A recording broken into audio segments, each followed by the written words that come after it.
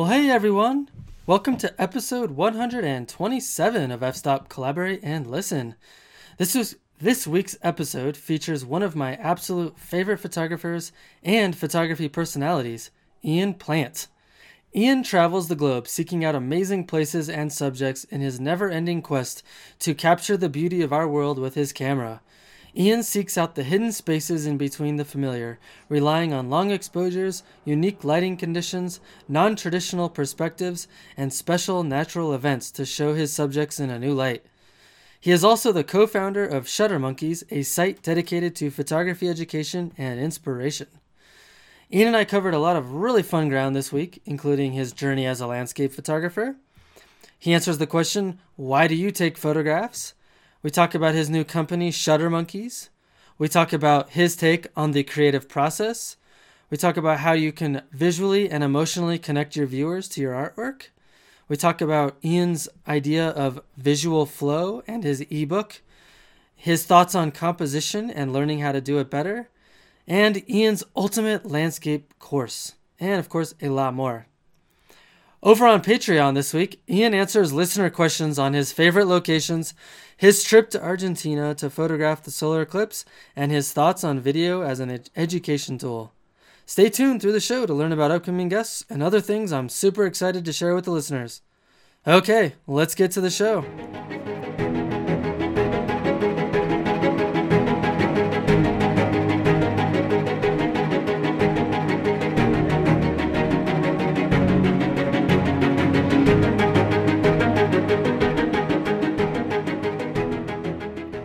All right, Ian Plant, thank you so much for joining us on F-Stop Collaborate and Listen.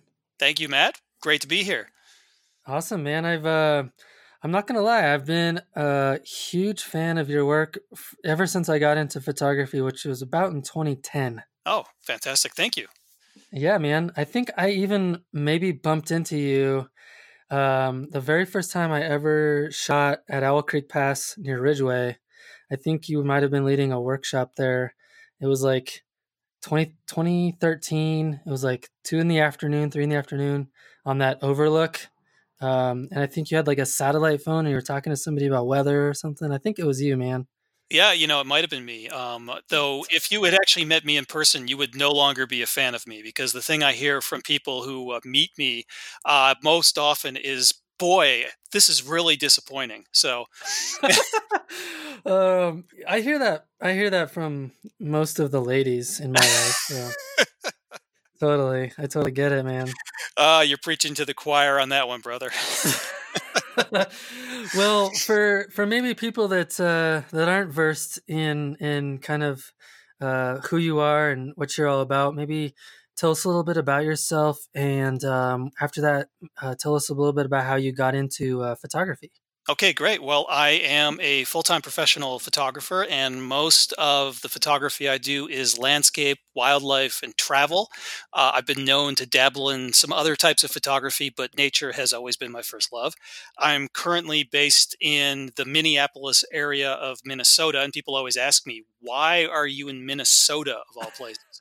And I moved here with my wife because her family lives here, and I basically told her I can go anywhere as long as there's a major airport nearby. So that's why we ended up in Minnesota 5 years ago or so during the coldest winter in like the past 25 years. So that was a lot of fun. And fun fact, I didn't realize it, but I actually live about 5 minutes away, just down the street from where Prince lived. I found out that Prince was my neighbor when he died. Oh, So that like way too late. yeah, exactly. I was like, wait a minute. I drive by there literally every day. That's like just down the street from my house. And I had no idea that Prince lived there. So, Oh man, that's a bummer. That would have been yeah. really cool to like hang out with him and do some like crazy musical photography collaboration. Yeah, I hear he was like totally into that sort of thing. And so I missed out on a golden opportunity. Yeah. Well, Yeah. such is life. Such is life. So yeah, I'm in Minnesota now, which is actually a lovely place to be. And as I said, all I need is access to an airport because I spend most of my time away from Minnesota or even away from the United States, traveling the world making Mhm. photographs. How did you even get started in this business? So that's a funny story. I used to be like pretty much the polar opposite of being like a cool landscape photography guy. I started off as a lawyer and I practiced law for 8 years. And what I did is, it was after my first year of law school, I took a job with a firm in New York City. It was the first time in my life that I'd actually made any real money. So I went out and bought a camera. And I was hooked right away. And I realized very quickly that I had made a huge $100,000 mistake on my law school education. So like I was hooked. I remember, so I had 2 more years of law school, and during that time, I was taking more and more pictures. And then I took a job with a firm in Washington D.C. And I remember starting with a bunch of other associates that were, just starting with the firm. We all went out to lunch, me and like 10 other people who were starting the same day I did. And I told every single one of them that I didn't want to be a lawyer, that I wanted to be a professional landscape photographer, and that I was eventually going to do that. And they all just laughed at me. They thought it was a joke. I also told them that I would be there longer than pretty much all of them because I knew I wasn't going anywhere until I paid off that law school debt that I had accrued. Right. And so surely enough, year after year, one by one, they would leave. These big firms have a high attrition rate, and I think at the end of 8 years, when I just couldn't take it anymore, and I just got up and quit. There was one guy left from my class, my incoming class, and he came to my office to say goodbye to me.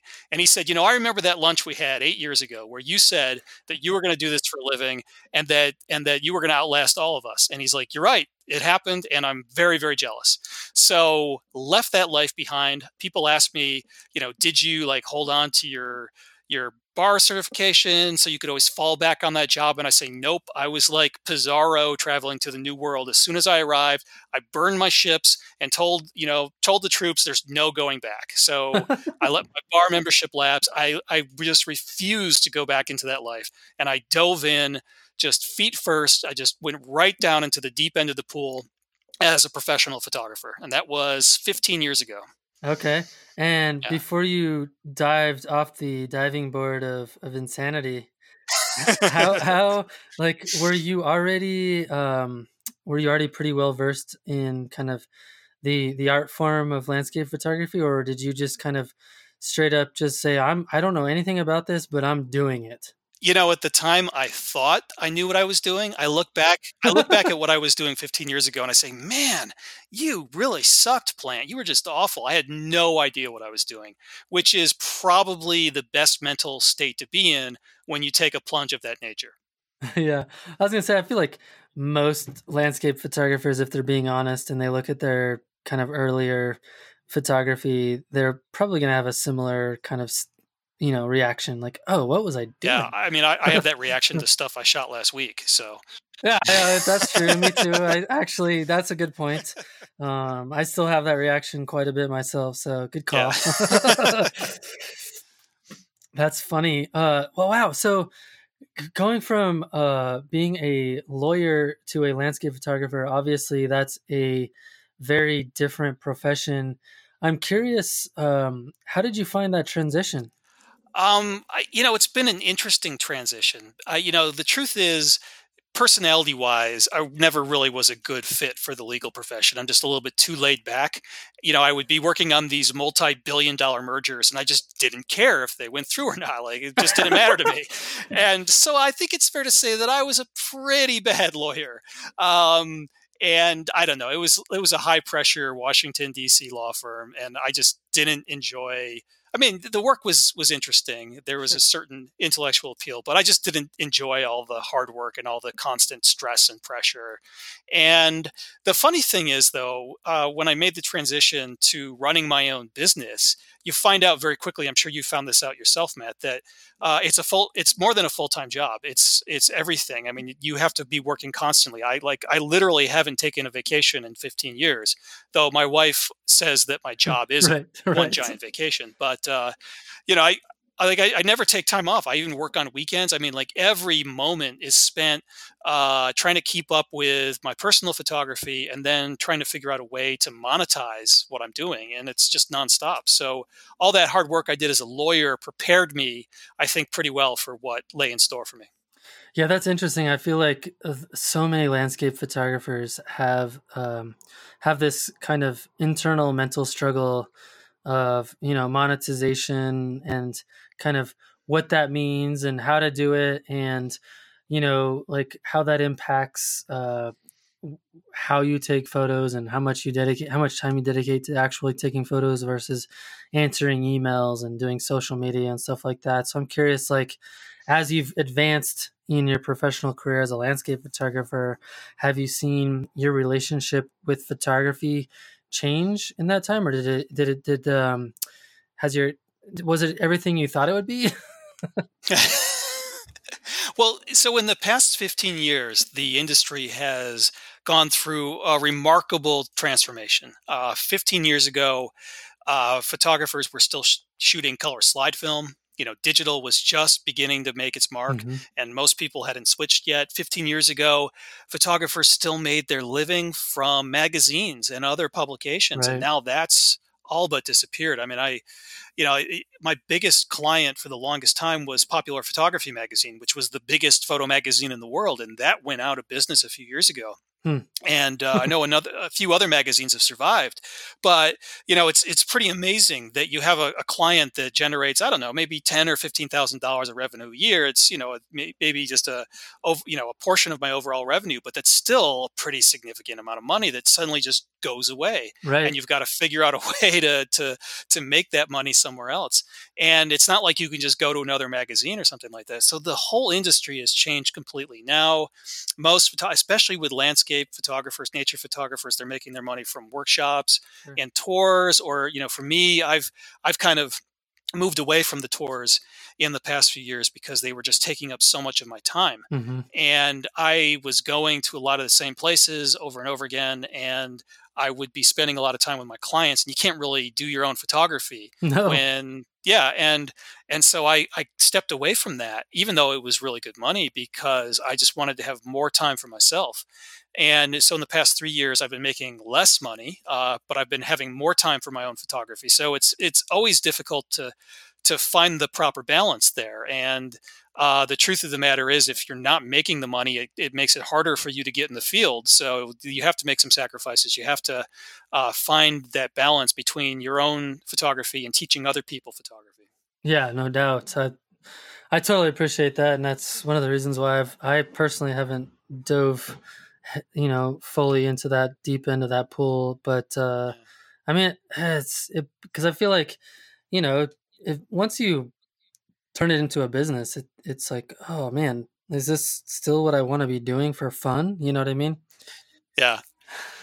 Yeah, yeah, I know exactly what you mean. And for me, when I'm in the field, that is what when I'm out there taking photos, that to me is what it's all about. That's why I'm doing this. And so I just kind of try to create this mental division. So when I'm home in the home office, I focus all of my energy on running my business. And when I'm in the field, I spend a lot of my time running my business remotely. But when I'm actually out there taking pictures, I shut the rest of that off and I just enjoy myself as much as I can. Yeah, that's awesome. Well, I can't remember where I heard this, but I seem to remember that not so long ago you kind of took a break from landscape and were focusing more on like portraiture. That am I just dreaming that, or did I remember hearing that somewhere? That does sound like a dream. Okay, uh, good. yeah. I think it's fair to say in the past 3 to 5 years, I used to be solely landscape, and I think more recently I've been branching out to other areas. I've certainly doing a lot of wildlife in the past few years and some travel photography. I even dabbled in street photography, but that was always on the side. That was when I was home and wasn't in the field shooting. I would just go into the city and take photos there Hmm. to pass the time. But no, portraiture is not anything that I've ever done. Okay. Yeah. I feel like I heard something where you were like dabbling in something else for a minute, so it must not have been portraiture, but that makes sense. Um, Yeah. yeah, cool. Yeah.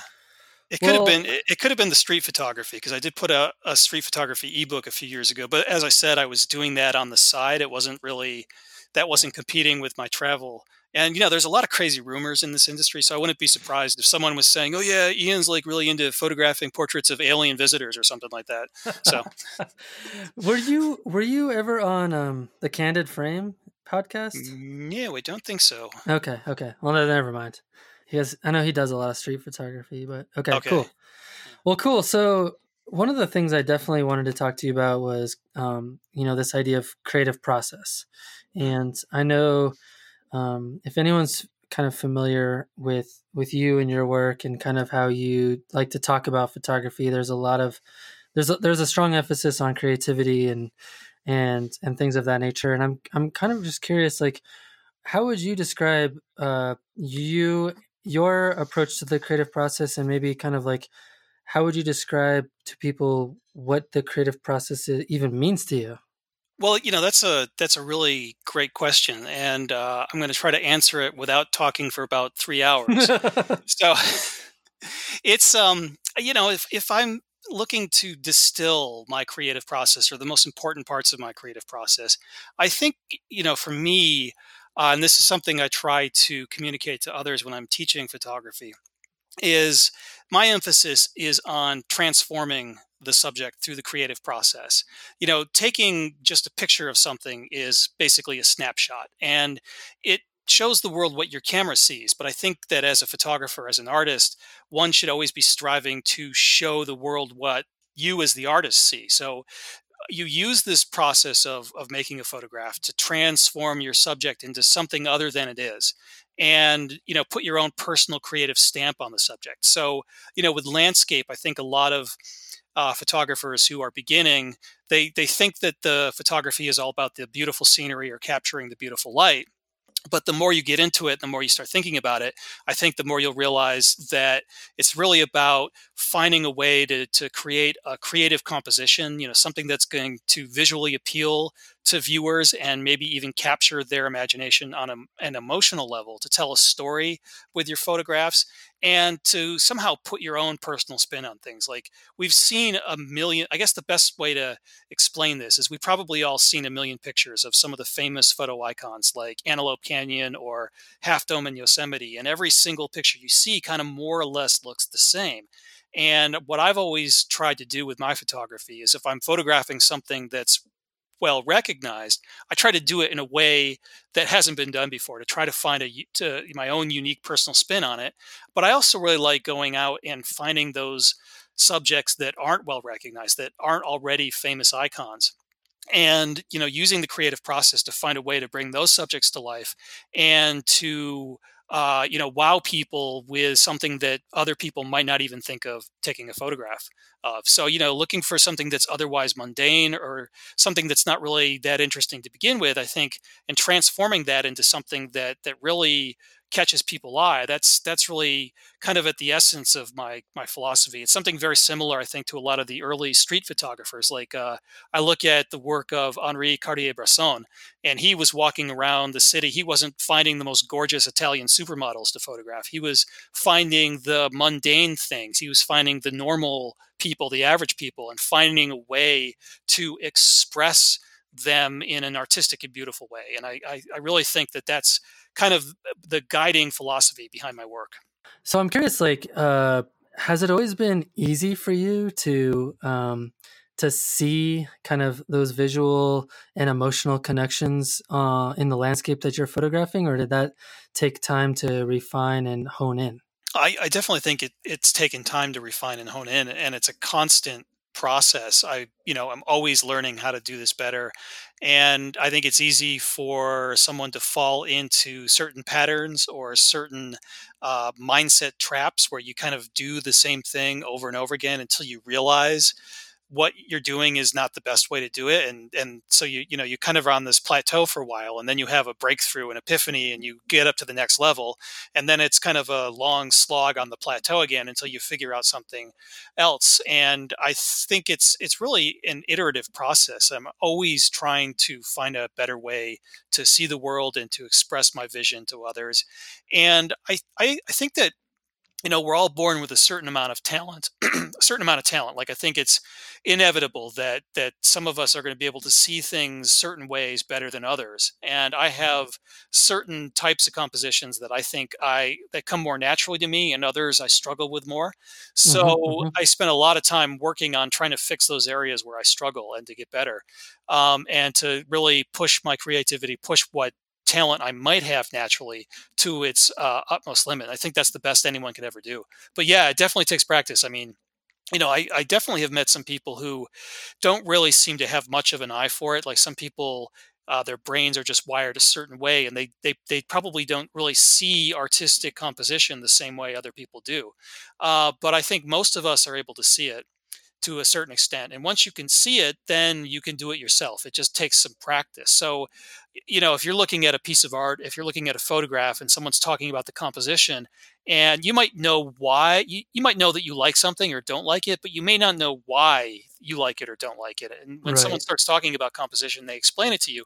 If that light bulb goes off above your head and you say, "Oh, I understand what the photographer is doing here. I think I understand this composition." If you can recognize it, then nothing's going to stop you from eventually figuring out how to do it on your own. But it does take a lot of practice. Yeah, and I think a lot of times it takes just, patience and time in terms of seeing, like looking for that kind of stuff when you're walking around and in places you're not familiar with. Yeah, yeah, definitely. And, I think that, especially for landscape photography, people are always fixated on the scenery in the background.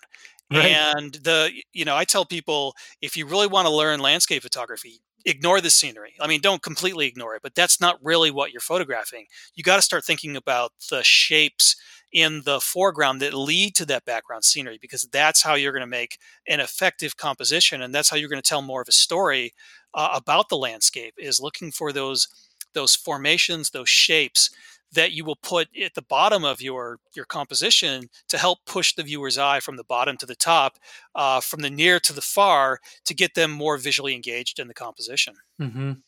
Now you mentioned that along your career path that you had some epiphanies or some kind of breaking points where you're like, oh, do you happen to recall what some of those were? Uh, well, probably the biggest epiphany, and I have this over and over again, is the epiphany that I really suck at this. Uh, Oh, good. I'm glad you do that too. Yeah, yeah. Well, I think any good artist needs to have that epiphany, because if you think you're a great artist, then you're probably wrong. And second of all, you're never really going to advance as an artist if you really think you're that Hmm. good. So you got to be your own worst critic, I think. So you're in good company if that's how you feel. Don't worry about it. That's the right path to be on. Um, I don't know. I think I go through. It's hard to really point out any particular epiphanies I've had about visual design or composition. I think, quite often it's just you sort of figure something out. Like, probably the first epiphany I had was the foreground epiphany, and the idea that the scenery that you're photographing isn't really your subject. It's something that gets pushed to the background in the composition, and that you need to find some other visual elements to tie the whole thing together and to effectively lead the viewer's eye where you want them to go. I think another epiphany I had was that wide angle photography is totally awesome, and is probably the most difficult type of photography to do, but also the most challenging and rewarding photography. And what I love about going wide, especially with landscape, is that you can really pull in so many interesting shapes and create these sophisticated compositions where you have foreground shapes, maybe some leading lines coming in, and you've got some shapes in the clouds in the sky above your landscape, and all this can bring the eye to the landscape in the background of your composition in a very effective way. So, like, that was a big epiphany when I realized how important weather is. I think a lot of landscape photographers in the beginning think like tourists. They think that blue skies are great for photography. And I've learned the hard way, and I'm sure you have as well, Matt, that blue skies are the absolute worst for landscape photography.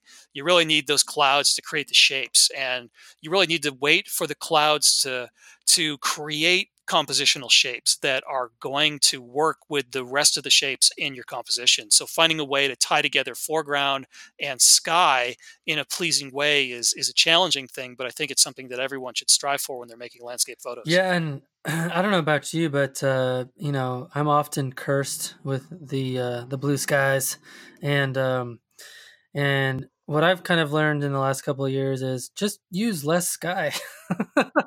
Yeah. Like it's okay to have like only a sliver of sky and use other shapes in the foreground or midground to create that composition. Um, I'm curious. I've read a lot about you use this term a lot in your kind of posts and things of kind of this idea of visual flow. Um, and I'm curious, how would you even describe what visual flow is to somebody? I'm sure some landscape photographers are like, "Oh yeah, visual flow. That's yeah, blah blah blah." But some other people might be like, "What the heck is visual flow?" Well, the way I like to think about it and the way I describe it to people is to imagine that you are standing in a stream, like not a big river or something that's going to sweep you downstream, something where you could comfortably wade in the stream and not get washed away. And you're looking downstream and you see the water flowing past you and around you. And it keeps going, and it might tumble over a boulder or a rapid here or there, but it is going to keep on going. Nothing is going to stop the flow of that water as it moves away from you into the background. And this is the effect that I like to achieve with my compositions is this inevitable pull, this ceaseless force that drives the viewer from the near part of the composition into the background part of the composition. It just pulls them in and doesn't let go. And it's the same thing as the water flowing past you. Is there's nothing stopping it. So if you can create that visual effect that draws the viewer in and keeps them going all the way through your composition, then you've achieved, I think, good Hmm. visual flow. So one thing that people, I think, don't really think about when they're making photographs when they're just beginning is that a photograph is two dimensions. And so we perceive the world in three dimensions. And when you take a photograph, you take that dynamic three-dimensional world and you squish it down into this flat, static rectangle. So you lose the feeling of energy, of motion, the passage of time, and you lose that sense of depth. And you have to use composition to recreate this feeling of energy and this feeling of depth, but you're not really creating it in a two-dimensional static medium. You have to create the illusion of depth and the illusion of energy and motion, and you do this through composition.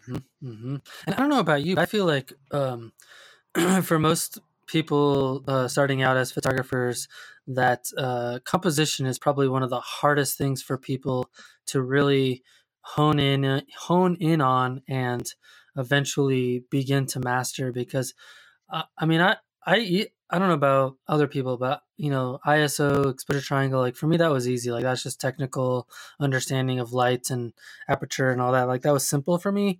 But composition, and still to this day, is like every time I go out, like composition is the most challenging thing, and I think rightfully deserves probably the most attention that you should be putting out there in terms of what you're thinking about. Yeah, I mean, absolutely. I couldn't agree more. I think composition is really the way you put your own artistic spin on a subject. I mean, anyone can go out and take a snapshot of something beautiful, of beautiful scenery. But through a creative composition, you show the world what you see as opposed to just, what your camera sees, what you're pointing the camera at. And I do think a lot of people struggle with it. It's very difficult. I know I struggle with it. There are certain ways of seeing that don't come naturally to me, and it's a real challenge for me to push past those kind of inborn limitations that I have. And I know that most photographers have a tough time with composition as well. And I think the best way to get better at composition is to think critically about it. I remember way back when I still was working as a lawyer, dreaming of being a professional photographer. I had a friend, a good friend, George Stocking, who had been a pro for a long time already. He was one of the old film guys. And he sat me down and looked through my portfolio of photos. And I would show him a shot, and he would say, "Do you like this?" And I'd say, "Well, yeah, I like this photo." And he'd say, "Why?" and I would sit there and stumble. I'd be like, "Well, I don't know, pretty colors." And he said, "No, the reason why you like this." And then he started talking about the shapes. He started talking about the composition, how a foreground rock could help lead the eye into the scene, and it pointed this way or that way. And on some intuitive level, I think I was seeing this in the field, like I was making compositions that were, marginally interesting. I just Sure. didn't know why I was doing it. And Yeah. having someone start teaching me the vocabulary of composition was an important first step to me starting to see this more successfully. And there's no magic words about it. I talk about the vocabulary of composition. You can make up your own vocabulary. When I wrote my ebook on composition, visual flow, that's exactly what I did. People read that book and say, "Did you study art theory?" And I'm like, "No." I bet an art theorist would look at that book and look at the way I talk about composition and cringe because I'm not using all the accepted vocabulary. It doesn't matter. It doesn't matter if you come up with your own vocabulary or you use someone else's. The key thing is to be thinking objectively and critically about how your choices of visual design affect the motion of the viewer's eye through the composition, and to be thinking about what works and what doesn't work. And when you start making those critical associations, when you start figuring out why something is pleasing to you or why something isn't pleasing to you, when you're in the field you start looking for those things. Once it's become part of your vocabulary, it is part of your creative toolkit, so you can go out there and look for, for example, people talk about leading lines all the time. Sure. Once you understand what a leading line is, and I think that's a pretty easy concept for most people, but once you understand what it is and you see some photographs where leading lines have been used effectively, when you're out in the field, you can look for leading lines and figure out a way to use them yourself. So the more you think about this, the more you expand your own personal composition vocabulary, the easier it is for people to go out there and find these things and to utilize them themselves. Absolutely. So, kind of using this idea of composition and using leading lines, I think there's a lot of people that I think of that are kind of masters at this, and what I've come to learn about some of these photographers is that there's many times that those aren't actually what that image wasn't actually what they found in the field. It's what they created in the digital darkroom. And because let's be honest, like in nature, like finding things that work well together, like that's really tough to do. Mhm. Yes, it is. So I'm curious, like, what has been kind of your approach to, I guess, I hate to use the word compositing, but like, are you always using what's there available to you in the field, or are you also using what's available to you in your library of images? Well, let's just call it what it is. I mean, I think that what we're talking about here is aggressively photo manipulated images, Sure. and I mean, you could call it many different things. I sometimes will refer to it as mixed media. It's photography mixed with computer graphics or graphic arts, but it certainly isn't photography, at least the way I think of photography. So when I started, I was shooting color slide film, and there was no such thing as processing the image file. You took a shot. What you did before you triggered the shutter determined what the photograph looked like. And everyone was using the same film, more or less, and no one was processing their own film. They were sending color slide film into a lab, and it was being processed according to a standard procedure. Hmm. And so there wasn't any of this sort of post processing manipulation. Hmm. And to me, that's what photography is. And also within the tradition for landscape photography is before color slide film came to dominate landscape photography. In the age of black and white, people like Ansel Adams would do some work in the darkroom. Sure. But Ansel Adams was kind of a traditionalist. He, mainly his challenge was separating tonal values in black and white. Hmm. You photograph a green leaf next to a red leaf in black and white, they look the same. So you have to separate those colors to make them look different in black and white. So that was mostly his challenges. He wasn't going in and, he was doing that, the dodging and the burning and, lightening and darkening parts of the photo, but he wasn't going in and replacing a sky and putting in a sky from a shot that he took, 6 years before or something like that. And that's become pretty common with landscape photography now, people using the digital darkroom to excessively manipulate the images. And I think there's obviously a scale, like a sliding scale of what kinds of manipulations people are doing. And to some extent, it's really a spectrum or a continuum. If you're processing a raw file, you've entered into that world, Hmm. and it's just a question of like, on a scale of 1 to 10, are you more of a 1 or are you like a 15? Uh, Right. and I know a lot of people out there that are in fact replacing skies. They are also aggressively warping objects. Like I've seen photographers who will take a picture with the mountains in the background, and then they'll warp the mountains so they look twice as tall as they did in the original photograph. Sometimes they're compositing multiple perspectives, like they might shoot the background with a telephoto lens and then shoot the foreground with a wide angle lens and combine it so that the background mountains look really big. And like, all sorts of stuff that, I've seen people who have literally turned the lights on in their photo. They've shot something in the middle of the day on a cloudy day, and by the time they're done with it, it looks like the most epic sunrise you've ever seen in your life. And I've seen people add light rays. I mean, you can go out there and find these tutorials on the internet for free how to do all this stuff. And I'm okay with all that, eh, in the sense that like art is art, and there's no boundaries, there's no definitions for art. But I also don't really think it's photography, or at least it's not fully photography anymore. And it gets to a point where the computer graphics is overwhelming the original photographic output. I'm more of a traditionalist. I started with film. That's the way I think about photography. I'm not what I would consider a purist. We are working with raw files, and they're not intended to be a final product. So there is some subjective wiggle room when you're processing those files.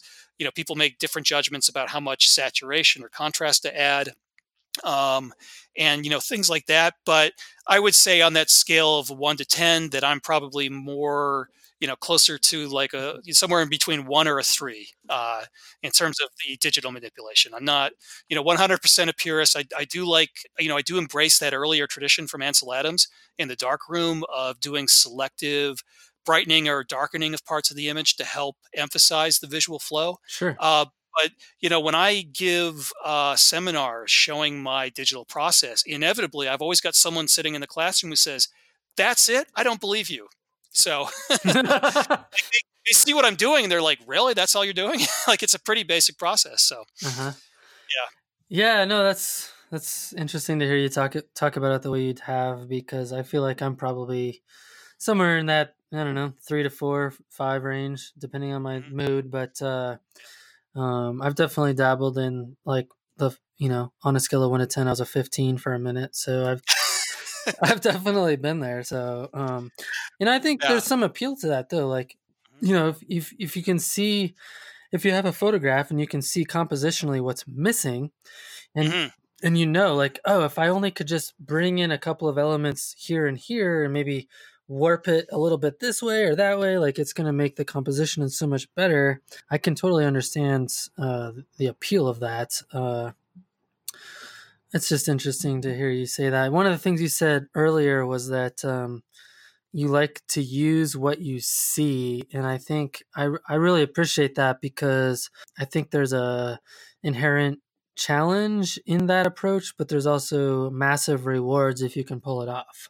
Well, yeah, and I really think it's just a question of what kind of artist you want to be. And I understand the appeal of it. I mean, sometimes I'll go to a location, I'll spend a lot of time and money getting there. I might be in a spot for 2 weeks, and it just rains constantly, and you don't get the light. And maybe you found this incredible, epic composition, and it would really suck to walk away and not have that amazing sunset sky. And so the temptation is there, especially when a lot of people are going ahead and just putting in that beautiful sky, no matter what. So I don't tell people, what to do. I don't think there's any bright lines. My only thing is that I hope people are at least honest about what they're doing. Mm-hmm. And I think that helps out a lot. But the truth of the matter is, it's a real challenge because we're all competing in the same space. The general public that's consuming our photographs, they don't really necessarily know the difference between what's a more traditional photograph and what's been aggressively manipulated. And so Hmm. it's like you're a cyclist and you show up to the Tour de France, and suddenly the competition's been opened up to guys with motorcycles. So so it's definitely created some challenges for the industry, and for the individual photographers. So I'm more of a photo traditionalist, and I definitely do work very, very hard to get it right in the field and to get those magical moments when you get that amazing light and color, rather than concocting it on the computer. But that also does mean that I'm often very disappointed and I miss a lot of shots, and it can be very, personally frustrating. And as I said, I definitely understand the temptation. I don't necessarily have a problem with anyone doing what they're doing, but that's just my approach. So. No, I appreciate that. I mean, the last the last 2 years of my photography, I've taken that approach. Like, I only use what I see, and I don't composite at all anymore. Um, and it's a lot more rewarding. It's a lot more challenging, but I'm a lot more proud of the images that I produce too. So, I think it's just your personal relationship with your photography. And one of the things I was curious about, though, is you were talking a little bit earlier about, it's mixed media, it's digital art, it's no longer photography. And I've heard that from a lot of people. And I know me personally, I've said that before too. But kind of playing devil's advocate for a second, do you think does it really matter what we call it? Does it matter? Well, yeah, I did say earlier that, I mean, art is art, and art doesn't really have boundaries or definitions. It is definitely still art, and maybe on some level, on that level, it doesn't really matter. For me, it's just more of a practical issue where you've got everyone competing in the same space, and it's there's you've got traditionalists competing with people who are doing a lot of aggressive manipulation, and it's just it just becomes a challenge for individuals who may decide personally to take one path or the other. There are Hmm. practical consequences to that, and they can be, for if you're trying to run your own photography business, there can be some very significant practical financial consequences to that. So these are all things that I think a lot of people who are doing this for a living think a lot about, and talk a lot about. So, on one level, you're right. It doesn't really matter. I mean, art is art, and whether it's a digital painting or a photograph, we can still appreciate it no matter what. Yeah, definitely. I think at the end of the day, you just have to ask yourself, are you comfortable with that? Yeah. And I think that leads me to another question that I had for you, and I think it ties in really nicely with this idea of digital manipulation. I think, and that is, why do you take photos to begin with? Well, so that's a great question, and you're right. It is directly related to this. I mean, I take photos to begin with because I love nature, and what I love about photography is when those really rare, special moments happen. The world is in total chaos. Everything is pretty random, and when the forces of nature randomly converge to create what can be a pleasing composition, those are really special moments. And that's really, to me, what being a photographer is all about, whether it's landscape, whether it's wildlife, whether it's people, travel, any type of photography. You're waiting for that convergence to happen. And you have to be ready. This is what, I'm referencing Cartier-Bresson again. You have to be ready to capture that decisive moment. And for me, there's nothing more incredible than being out in a beautiful landscape location, preferably somewhere in the wilderness where there's not anyone else around, and having the sunset of a lifetime happen. To really capture that is incredible to me. So that's probably why I've stuck closer to that traditional photography model, is because I just don't understand the need to manufacture those moments on the computer. Mhm. Like, to me, being there and witnessing it in person and then finding a way to translate that event into a photograph that people enjoy, that's what it's all about for me. Yeah, me too, man.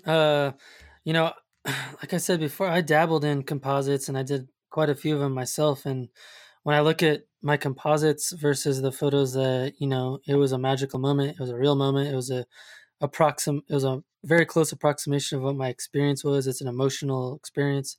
Like, those are the photos that I'm most proud of and that I'm most happy about and that I'm most excited to show other people. So, um, Whether or not that makes them better photos or not, I don't know that I really care. But I know Yeah, for yeah, me, those are the photos that I am personally invested and connected to as an artist. yeah. So that's cool to hear you have a very similar thought process on that. And I'm sure other people who do composites like they have an emotional connection to that as well somehow. Yeah, I mean, I struggle to talk about this because I don't want to sound disparaging of that. I Oh, mean, totally. So I'm yeah, the same way. yeah, I really struggle too. Yeah. yeah. And like I think some people, like my good friend Miles Morgan, he's definitely a unrepentant Photoshop manipulator. Absolutely. And, yeah, he's very free about it. And we've talked about this. He just That's what he likes to do. And he's not doing this full time. He's just having fun. He likes to create these beautiful images, and I'm cool with that. I don't have a problem. I never scold him for it or anything like that. Um, and but for me it's just just being there and having it happen is just the most amazing thing. And to me it's really more about the experience. The photograph is the afterthought. The photograph is just my way of capturing the experience, but the experience is paramount to me. No, I I totally agree. Yeah, I was curious too, like if you'd be willing to maybe kind of go back and talk a little bit more about creative process because yeah, I think that a lot of photographers, and maybe I'm just speaking for myself, but uh, I find that a lot of people really struggle with this idea that they even have a creative process. Like someone asked me the other day, like, "What is your creative process?" And I was like, "I look for stuff that I think is interesting, and I take a picture of it." You know what I mean? Like that's my creative yeah. process, and I guess part of my question is like, do you think that I think as photographers, eh, are we making more out of this than we should be, or do you feel like for s- maybe just some people have a much more creative mind than maybe other people do? I don't know. Like, what are your thoughts on that? Oh, you're probably right. We're probably just full of shit when we talk about this. I don't know. Maybe I don't know. It's Well, I think what you said, like I look for interesting things to photograph and then I photograph them. That's probably a very honest answer, though I suspect that there is, maybe you haven't thought objectively about what that process is, but you obviously have a way of seeing the world that there are certain things that inspire you. And when those moments or those subjects present themselves, that's when you start triggering the shutter. So there is a process there. It may be kind of at a subjective or a subconscious level, but I think it's still there. mhm. Um, and to be honest with you, I mean, I'm pretty much doing the same thing. I mean, I do a lot of photo education, so I'm talking a lot about what this process is, and I'll tell people, what might have attracted my eye. But at the end of the day, I think the way you described it is probably exactly what I'm doing. I'm going out looking for interesting stuff, but what is interesting to me is going to be different than what's interesting to you, and that's where our processes or our personal vision, that's where there's divergence, and that's where all the awesome stuff happens, is when we see the world in different ways. Yeah. So along those same lines, how do you see the current state of the industry in landscape photography? Because um, I don't know about you, but one of the observations I've had is that there's a lot of homogeneity in the industry right now, like people copying other people going out and capturing the same shots that they saw on Instagram. Like they're looking for the same stuff that they've seen over and over again, and that's what sells, and that's what's popular, and it Mhm. works, and it sells, and it's great. But how are you seeing that play out as a professional and an educator? Yeah, I think you're probably right. There probably is a lot of that going on. That's been going on for a long time. I kind of tune out what's going on. I don't really follow a lot of photographers on Instagram. Maybe just some of my friends, just to see what they're up to.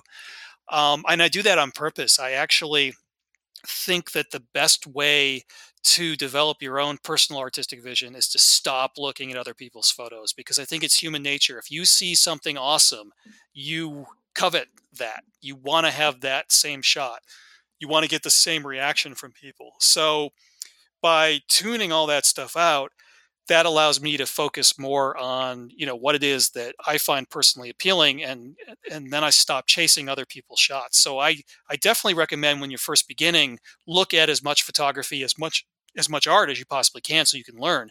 But at some point, you got to turn that all off. The truth of the matter is, there are literally millions and millions of people around the world taking Hmm. photographs, and there's a limited number of subjects, and probably there's a limited number of ways of seeing the world in a compelling way. And so inevitably we're going to be tripping over each other in terms of subject matter, and there will be a lot of uniformity. That's probably part of the reason why I, several years ago, decided to navigate away from being solely a landscape photographer and start embracing other types of photography, because I wanted to break free from the copycat photography that I was seeing so often in landscape. I wanted to develop a portfolio that was a bit different and that would allow me to express my personal vision better.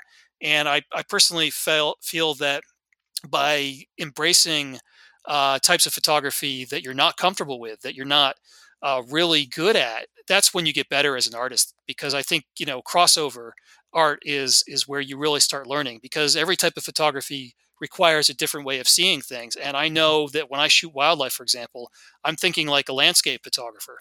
And when I'm shooting landscape, I Hmm. might be thinking about some of the techniques I learned when I did some street photography. So these are how I keep my photography fresh.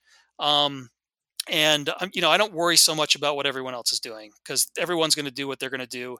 And every now and then you'll see these trends rise and fall.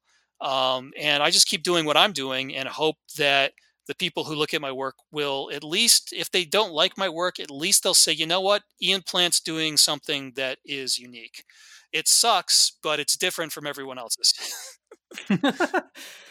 So, wow, I have so many questions about that. So, I guess first of all, like, why is that important to you? Because I've heard a lot of criticism of other podcast episodes on this podcast from other well-established photographers that they may be coming off as elitist, or like, oh, you need to go out and get your own stuff and don't take pictures of icons, and like, while I totally appreciate that, I'm curious, like, for you as Ian Plant, like, why is that important to you?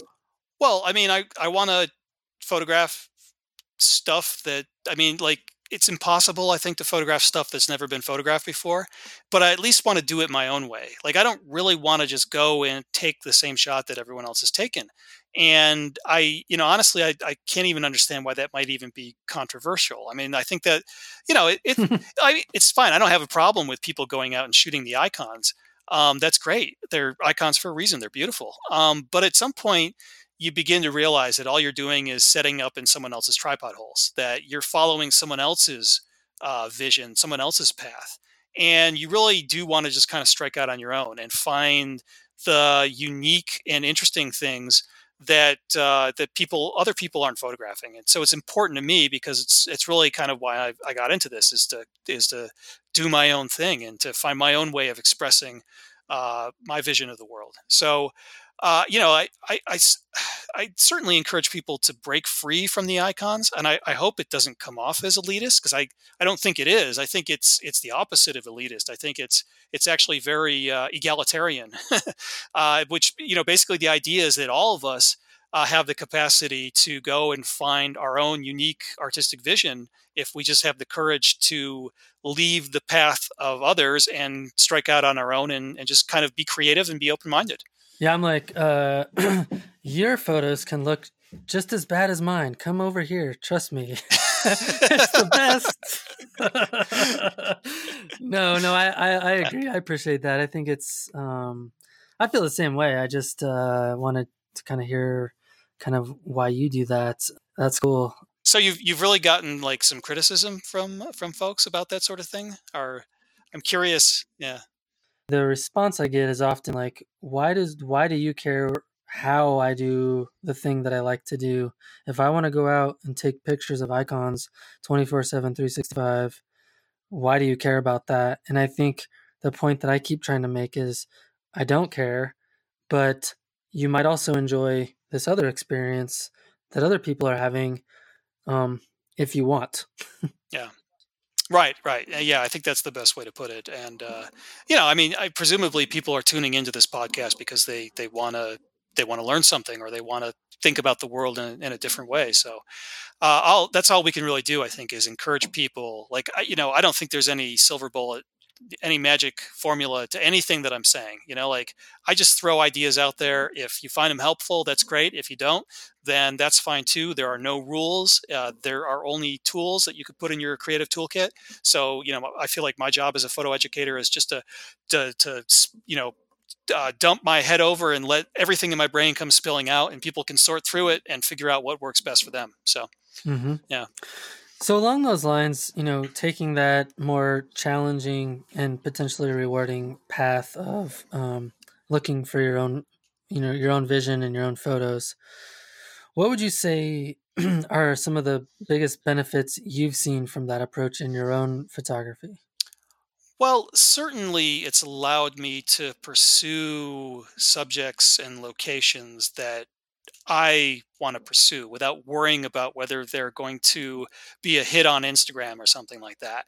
Like, I think there's a lot of locations around the world that, for landscape, where people go to it. A lot of these places become the new hit location, and everyone wants to go there. And, I've certainly done my fair share of these. Don't get me wrong. It's not like I've never photographed an icon before.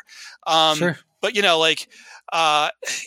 for example, the ice beach in Iceland is obviously something that is a huge photo icon these days, and I've certainly photographed it. But in recent years, when I've traveled to Iceland and I wasn't leading a tour, I would avoid it. I wouldn't go there. I would go out and explore other areas. And the truth is, there are a lot of amazing things that are out there in this world that haven't been completely inundated by photographers. Hmm. And so, I tell people, look, icons are icons because someone discovered them and made a successful photograph of them, and that's why they became an icon. It became an icon because at some point Ansel Adams or some other person went there and made a good photograph. If Right. Ansel Adams had been standing in front of Half Dome in Yosemite and he made a bad photograph of it, it might have taken a lot longer for it to become a photography icon until someone actually went there and took a good photo. So, when you get off the beaten path, you're just looking for the next icons, I guess. You're looking for the icons that other people haven't discovered. But what I really love doing is finding those ephemeral moments. So it's not so much about the composition or the location, the fixed composition maybe like of the landforms, but the composition that might emerge when the clouds create a certain shape and it's interacting with the landscape in a specific way, where that composition works only because of those factors coming together. And those are the kinds of shots that can't be repeated. People can't go to those locations again and make that same shot, because unless you have that specific interaction of shapes and events, it doesn't work. And for me, that's what I really love doing. So it's really just a matter of getting out there and exploring, no matter where you are, keeping an open mind and waiting for those moments to happen. And Hmm. they can happen anywhere. So my approach allows me to just travel. People always ask me, what's your next trip? And I just say wherever the wind takes me. So if I have a whim and I want to go someplace, I go there, and I don't worry about whether I'm going to get a great shot there or not. I don't worry about, like, I don't spend all my time researching to see the photos that people have taken there and then, have a shot list or something and I, try to recreate it. I just go there, I explore, I work hard, I have fun, I enjoy the location, and I do the best I can. So, this approach really, my artistic approach, I think ties up very nicely with just my general life philosophy. Hmm. That's cool. It's funny as you were talking about that. You mentioned the ice beach in Iceland, and I went to Iceland a year and a half ago now, and for the first time. And I was dreading actually going to that beach because of all the reasons why you stated. It's been shot before, all those things, and actually, what I found my experience to be there, and maybe that was just because I approached it similarly to how you were describing, is it's a very dynamic place, and there's lots of different compositions that you can discover that won't be there in 10 hours because the ice has melted. And um, I don't know, I thought that was actually kind of a fun place to kind of play around and practice. I don't think I got anything that I fell in love with, but it was a heck of a lot of fun just trying to combine elements of, the black sand and the ice and the different shapes in the ice and then the waves behind it and the sky. And it's a pretty cool place to kind of just, dabble with different ideas. So Yeah, absolutely. I mean, it's a beautiful spot. There's no doubt about it. I love going there. And what's really amazing is the times you go there and there aren't like 40 photographers that yeah, are there. Sometimes you go there and there's no one there. And you're right. Like dynamic landscapes, I think, are much more fun than those static landscapes that never change, because that's when you get the opportunity to find something that's unique and different from what's been done before. cool, man. Well, I want to learn a little bit more about shutter monkeys. Okay, well, Shutter Monkeys is everything I've been saying about video, multiplied by 1,000. So, this is a new photo brand that I've launched. I launched with my good friend and colleague Zach Mills, and Shutter Monkeys is primarily two things. One, it's a photo community, and two, it's all about that video experience. So, what we're trying to do with Shutter Monkeys is essentially create like for lack of a better way of putting it, a reality TV show about photography. So it's about the field experience, and there's an educational component to it. There's a travel component to it. I like to say that it's as much entertainment as it is education. It's about the crazy things that we do in the field to make the photographs that we make. And so, for example, we talked about my trip to Argentina with Erez Marom. Well, you don't have to listen about it. You can go to Shutter Monkeys and watch the video that we filmed of our experience exploring the Argentina desert and photographing the eclipse. It's a great video. We also did a video, Eris and I, recently when we were in Greenland. And that's a cool one because you get to see my face after my drone attacked me. I saw that. Yeah, if you thought that my face couldn't get any worse, wait until you see what it looked like after the drone got done with me. And Zach and I have filmed a number of videos. Zach just got back from a trip out to photograph grizzly bears in Alaska, and he filmed some video of that adventure. So really the idea is we're trying to take the outdoors and bring it inside to the viewer. So we give the viewer that personal connection that you were just talking about. We teach them some things with the video. And we just give them that vicarious experience so that they know what it's like to be out in the field. So Shutter Monkeys is leaning very heavily into this video experience, and we're trying to build a community of like-minded, passionate photographers around that experience. And why not just do a YouTube channel? Oh, well, we are on YouTube, so that's definitely part of our overall strategy. But I'm thinking, beyond YouTube. As I said earlier, I used the words reality TV show, and I kind of hesitate to use those words because people think of like the Jersey Shore when they think of reality TV show. And we'll probably have a little bit of that in this. As I said, it's kind of about the adventure and the crazy things that we do when we're in the field. And getting attacked by a drone, that's a very like reality TV type of thing.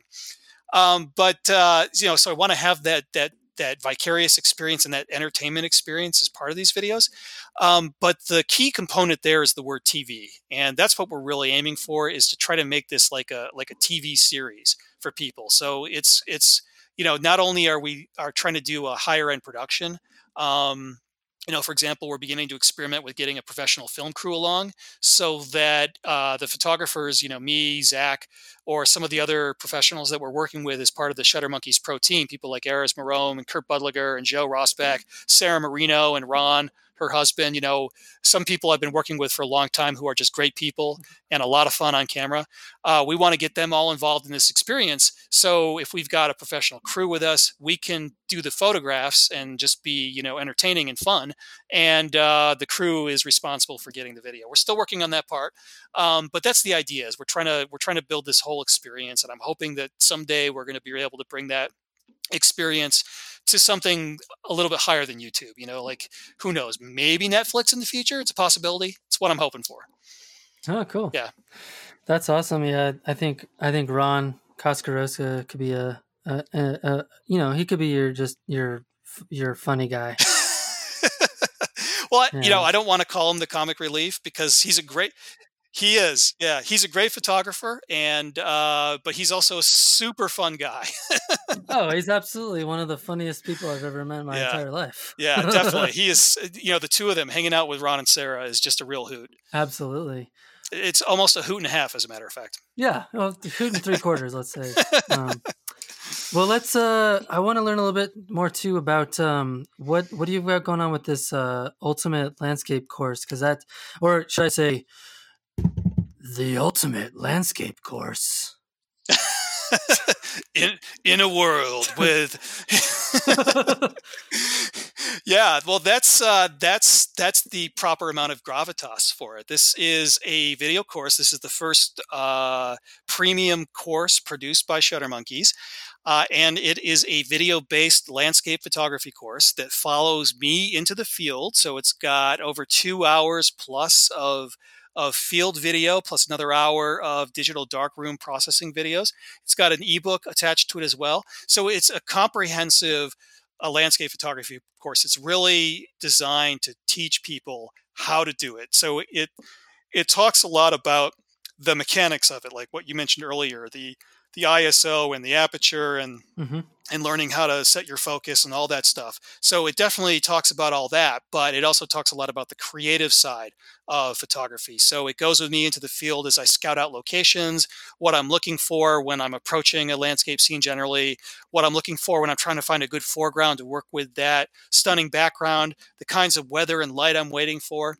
So it takes a deep dive into all of this. I like to call it the closest thing to being on a photo workshop with me without having to pay $2,000 or $3,000 to be there. Cool. I like it. Yeah. That sounds like a really great project. How much time investment is that taking on your end? Well, probably a lot more than I care to admit.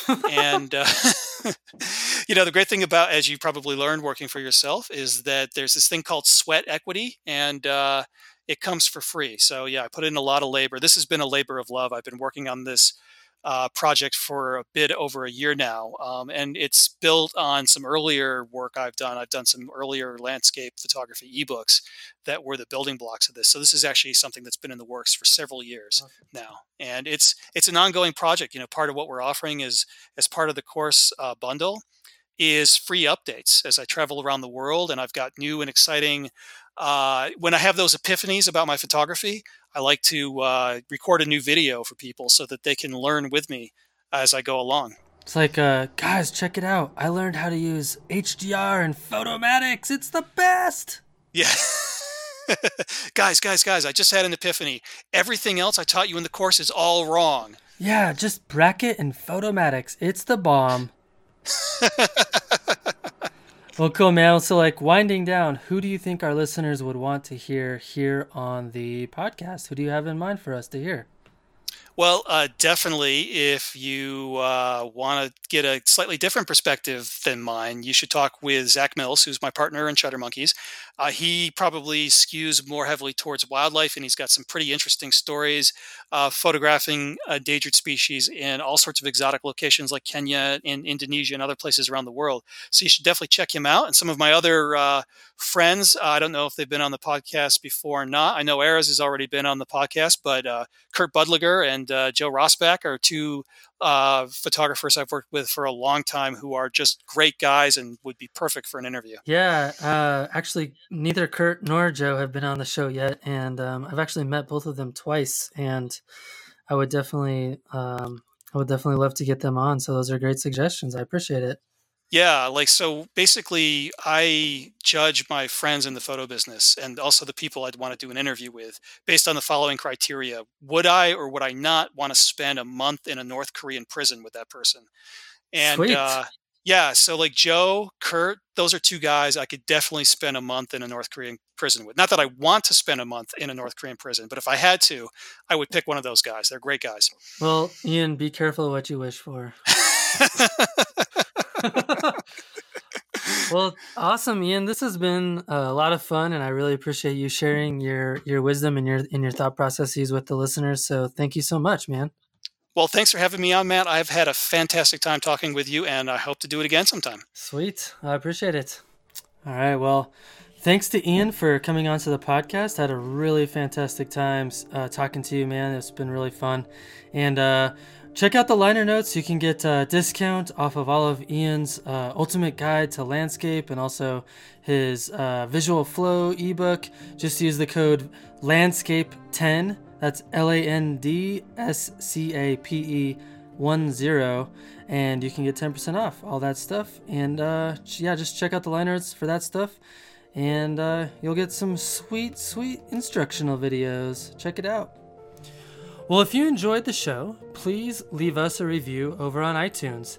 It's absolutely one of the best ways to support the podcast, other than supporting us on Patreon, of course. You can also join the conversation over on Nature Photographers Network, or NPN, and over on Patreon. There's been some great comments and some fantastic discussion worth checking out. Not only that, but NPN is the premier community for landscape and nature photographers. If you have not joined yet, you are truly missing out. So what are you waiting for? Well, over on Patreon, we have also been doing themed photo contests where patrons submit photographs based on a theme. The current theme is changing seasons, so let's see all of those great photographs over on the community board. I will be sending the winner a $20 gift card. Well, as we have previously mentioned, we have finally reached one of our goals that we set for the podcast back in 2017. I promised in 2017 that when we reached the $1,000 a month mark over on Patreon, thank you, that I would develop a Landscape Photography Conservation Award. I have developed the criteria for that award, and I am actively seeking nominations. You can learn more about how to nominate other photographers or yourself in the liner notes. We have received some amazing donations and sponsorships from listeners and brands that are aligned with our message of responsible landscape photography. So far, the award is over $1,500, and we have some amazing bonus prizes given to us by some amazing brands, including Shimoda Designs. Ian and his amazing team at Shimoda have sent me the next generation of their 60-liter camera backpack, which I am about to put through all the tests this fall in the field. So, with that being said, Shimoda is donating to the winner of the Landscape Conservation Award a camera bag of their choice, a core unit, and a roller and accessory case, a $779 value. Next up, we have Reed Art and Imaging. Reed is a fine art print lab located in Denver, Colorado.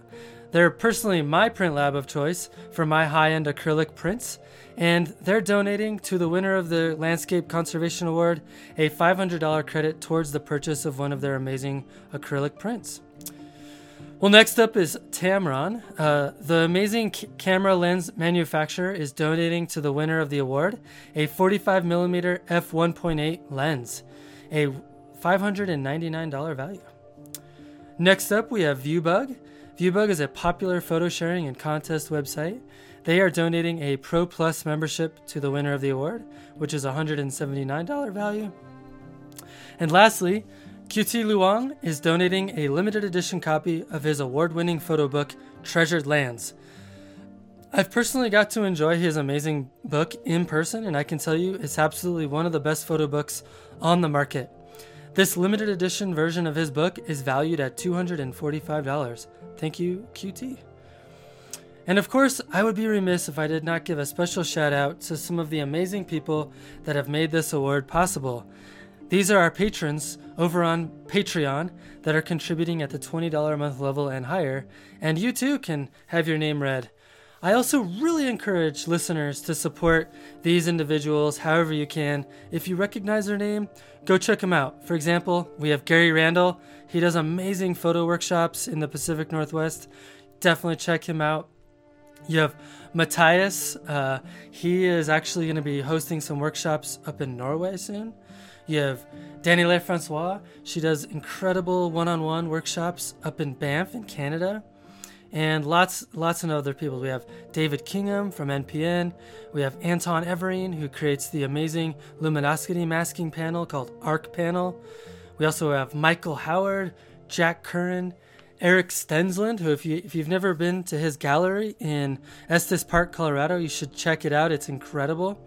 You have Chris Rice, Jeff Peterson, who does amazing wildlife photography, Charlotte Gibb, who does absolutely incredible landscape photography from Yosemite and beyond. We have Laurie Berenson, William Nurse, Ken Dono, James Bakavoy, Richard Wong, Zachary Smith, Suzanne Mathia, Frank Otto Peterson, and my man Michael Rung. All right, well, let's talk about who I'm excited to have coming up on the podcast. Aaron Nace, the founder of Flern, Brenda Petrella, photographer from Vermont, and Franca Gabler. She's a photographer obsessed, in a good way, with Yosemite. On the podcast, she shares her views on how she takes photos that are personal to her vision in such a popular place. And we also have my friend and patron of the podcast, Dan Hawk, who will be joining us from the Pacific Northwest. All right. Well, thanks for stopping in, collaborating with us, and listening. See you next week.